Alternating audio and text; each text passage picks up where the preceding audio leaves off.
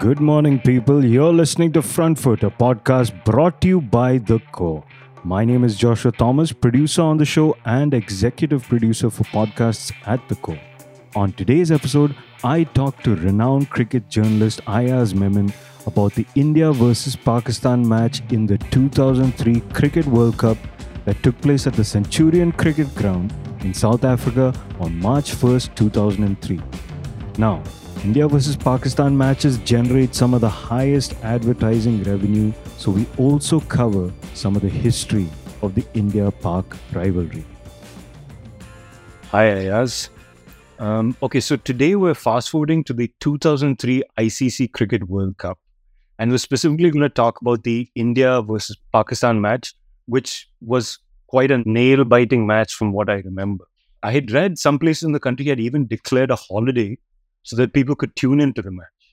Now, before we get into the match itself, I just wanted to talk about what is special about the India-Pak rivalry, and is it like in the spirit of sportsmanship, or is it kind of bitter?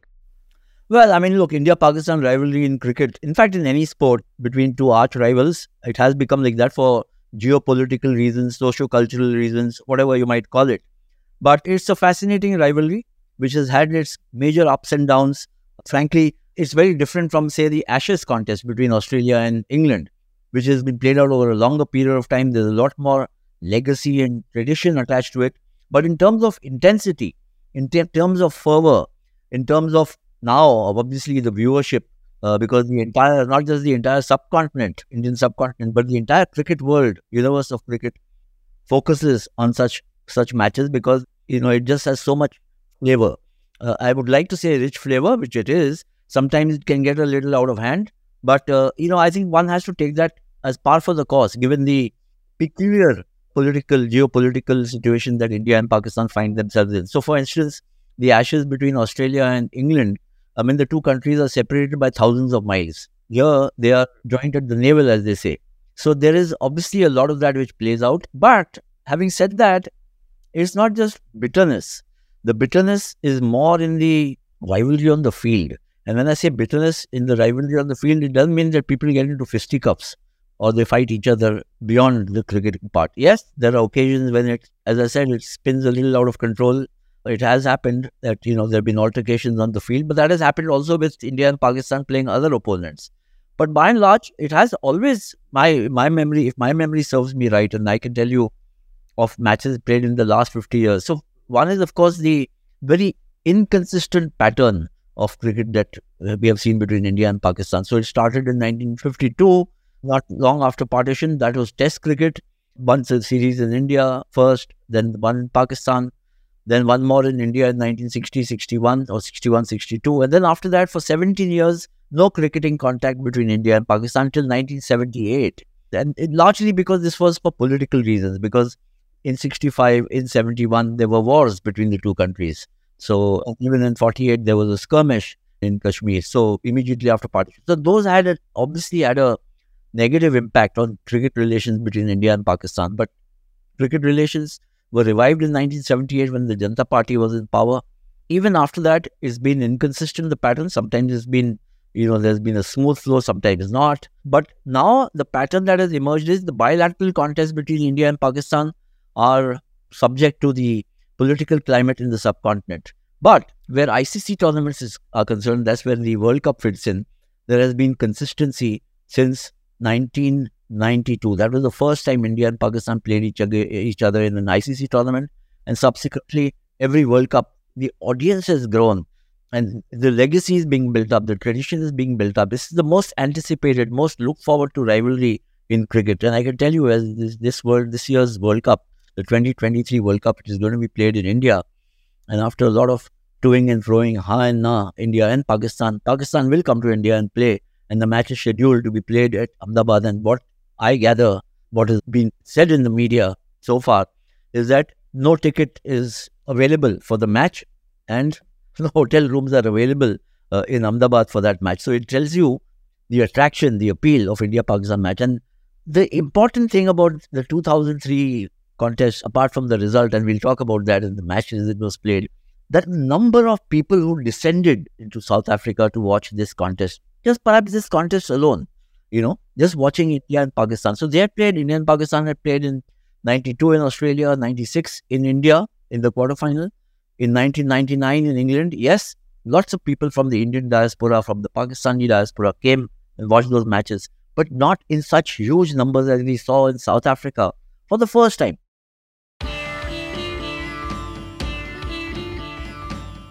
The Centurion Stadium was packed to the gills, and there were almost like two camps available, or one could see in the Centurion ground. The Pakistani supporters on one side and the Indian supporters, obviously larger number because there are more Indians in this world, they were on the other side, and it was a fantastic contest. There was a lot of noise, there was a lot of, as I mentioned, a lot of brouhaha before the match, and a lot of cheering and supporters backing the sides at the ground itself. And what we got was one of what I think is a fantastic match. Look, that in a match there has to be one loser and one winner. India were the winner in this match, and because primarily they outclassed Pakistan. Pakistan had run up a good score, 273 for 7. And remember, we are talking of 2003, 20 years earlier, where scores of 300 plus were very, very rare. Hardly ever you got to see scores of 300 plus in ODIs, which is now commonplace. 273 for 7, Saeed Anwar playing a smashing knock of 101. Actually, he was the guy who put Pakistan into a position from where they could hope to win. They got runs on the board, 273 for 7, but they ran into a very inspired Indian batting lineup, inspired team, and led by who else? Sachin Tendulkar. He had been the dominant batsman in the tournament in the sense of making runs, but in this match he just seemed to have kind of transcended to another level. 98 is what he made. He missed his century by only a couple of runs. Towards the end of his innings, he was hobbling a bit because of pulled muscle or some other injury. But before that, he had done his job. He just took the dreaded Pakistani attack, and I say that with due deliberation, because when you have bowlers of the caliber of Wasim Akram, Shoaib Akhtar, Waqar Younis, Abdul Razzaq and Shahid Afridi, it's not an easy attack to tame. But that's what Tendulkar did. First, starting off extremely well. In fact, with the blast, the opening partnership, 53 runs between him and Sehwag, and then another partnership a century partnership with Mohammad Kaif, 102 runs.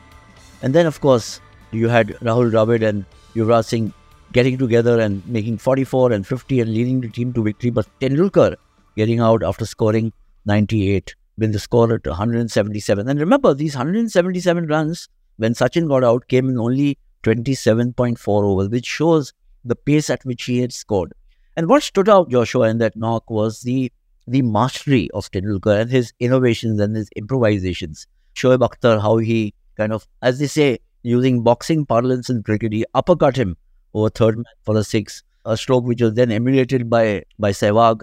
And it just gave no opportunity for the Pakistani bowlers to settle down, or for the Pakistani team to settle down. They may have thought at the innings break that they had perhaps a decent enough score to defend 273, but it just didn't work out. It was not their day. It was not their day because the Indians were completely charged up and played like a team possessed. And Waqar Younis, the Pakistan captain, he was leading Pakistan in that match, looked completely hapless as Tendulkar and company went about their task.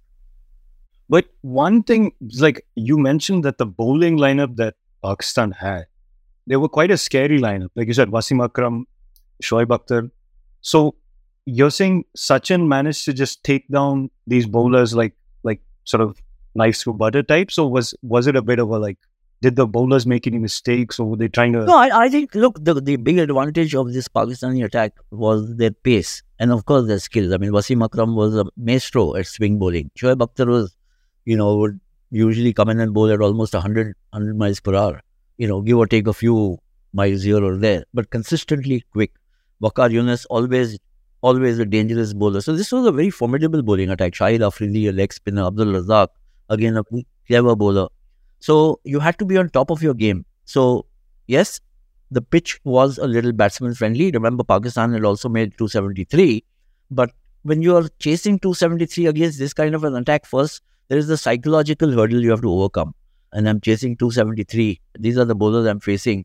So if you start eschewing all risks and you start playing yourself in and try and, kind of settle down, you may take so much time that the asking rate climbs up, and then you're forced into taking high risks and maybe playing even reckless strokes. So the trick, when I look back in hindsight, I think the remedy was to start scoring runs right from the start and at a tempo which would put pressure on the Pakistani bowlers. That's what Sachin and Sehwag did. They started in very strong manner, and they kept Sachin, certainly, as a couple of wickets fell at the other end, he still kept going, just maintaining the same momentum. Because if you allow that momentum to kind of wither away, then the pressure comes back on you. And then when you're chasing a big target against bowlers of the caliber of Akram, Akhtar, Yunus and Razak and Shahid Afridi, it doesn't get easy. So you have to, once you've got on top of the bowling, you have to ensure that you stay there, because this was a strong Pakistan team, remember.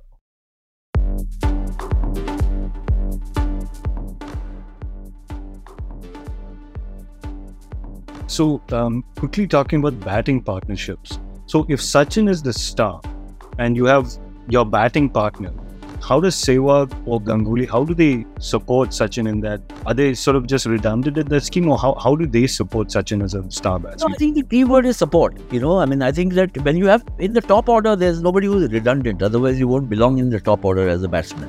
So whether it is Tendulkar or Sehwag or Saurav Ganguly or Rahul Dravid or Yuvraj Singh, their job is to score runs. And if they are in good nick, one of them is in good nick, the job of the other person is to play the supporting role. That was the thought process.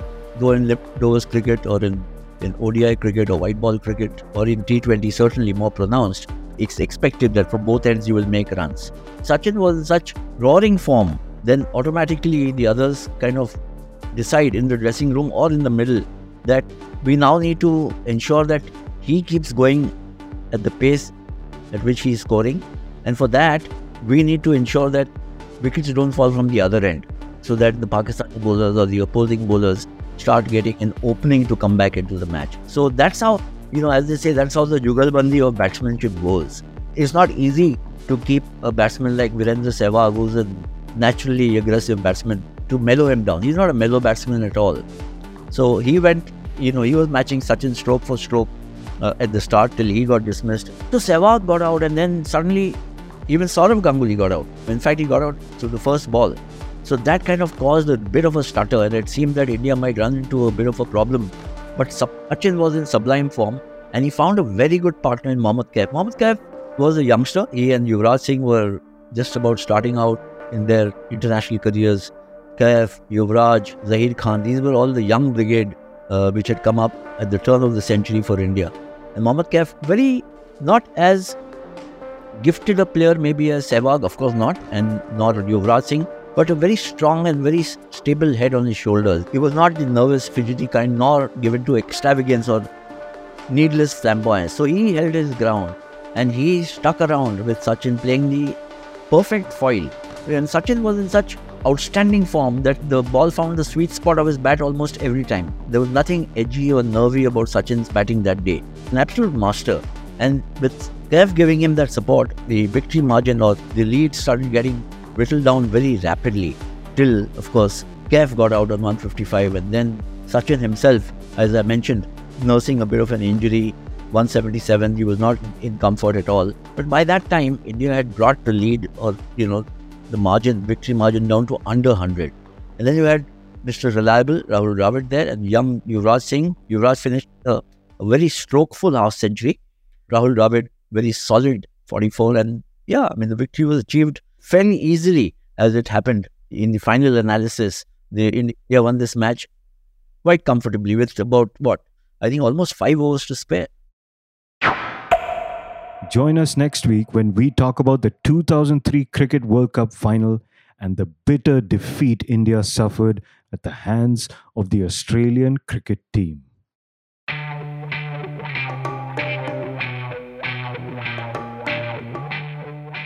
This was the Front Foot Podcast with Ayaz Memon. Do stay connected with more of our coverage at The Core. You can check out our website or sign up to our newsletter at www.thecore.in. That is www.thecore.in. Or follow us on LinkedIn, Twitter, and Facebook as well. If you like the podcast, do share it with friends and family and leave us a review wherever you get your podcasts. Have a good weekend, and we'll be back next week.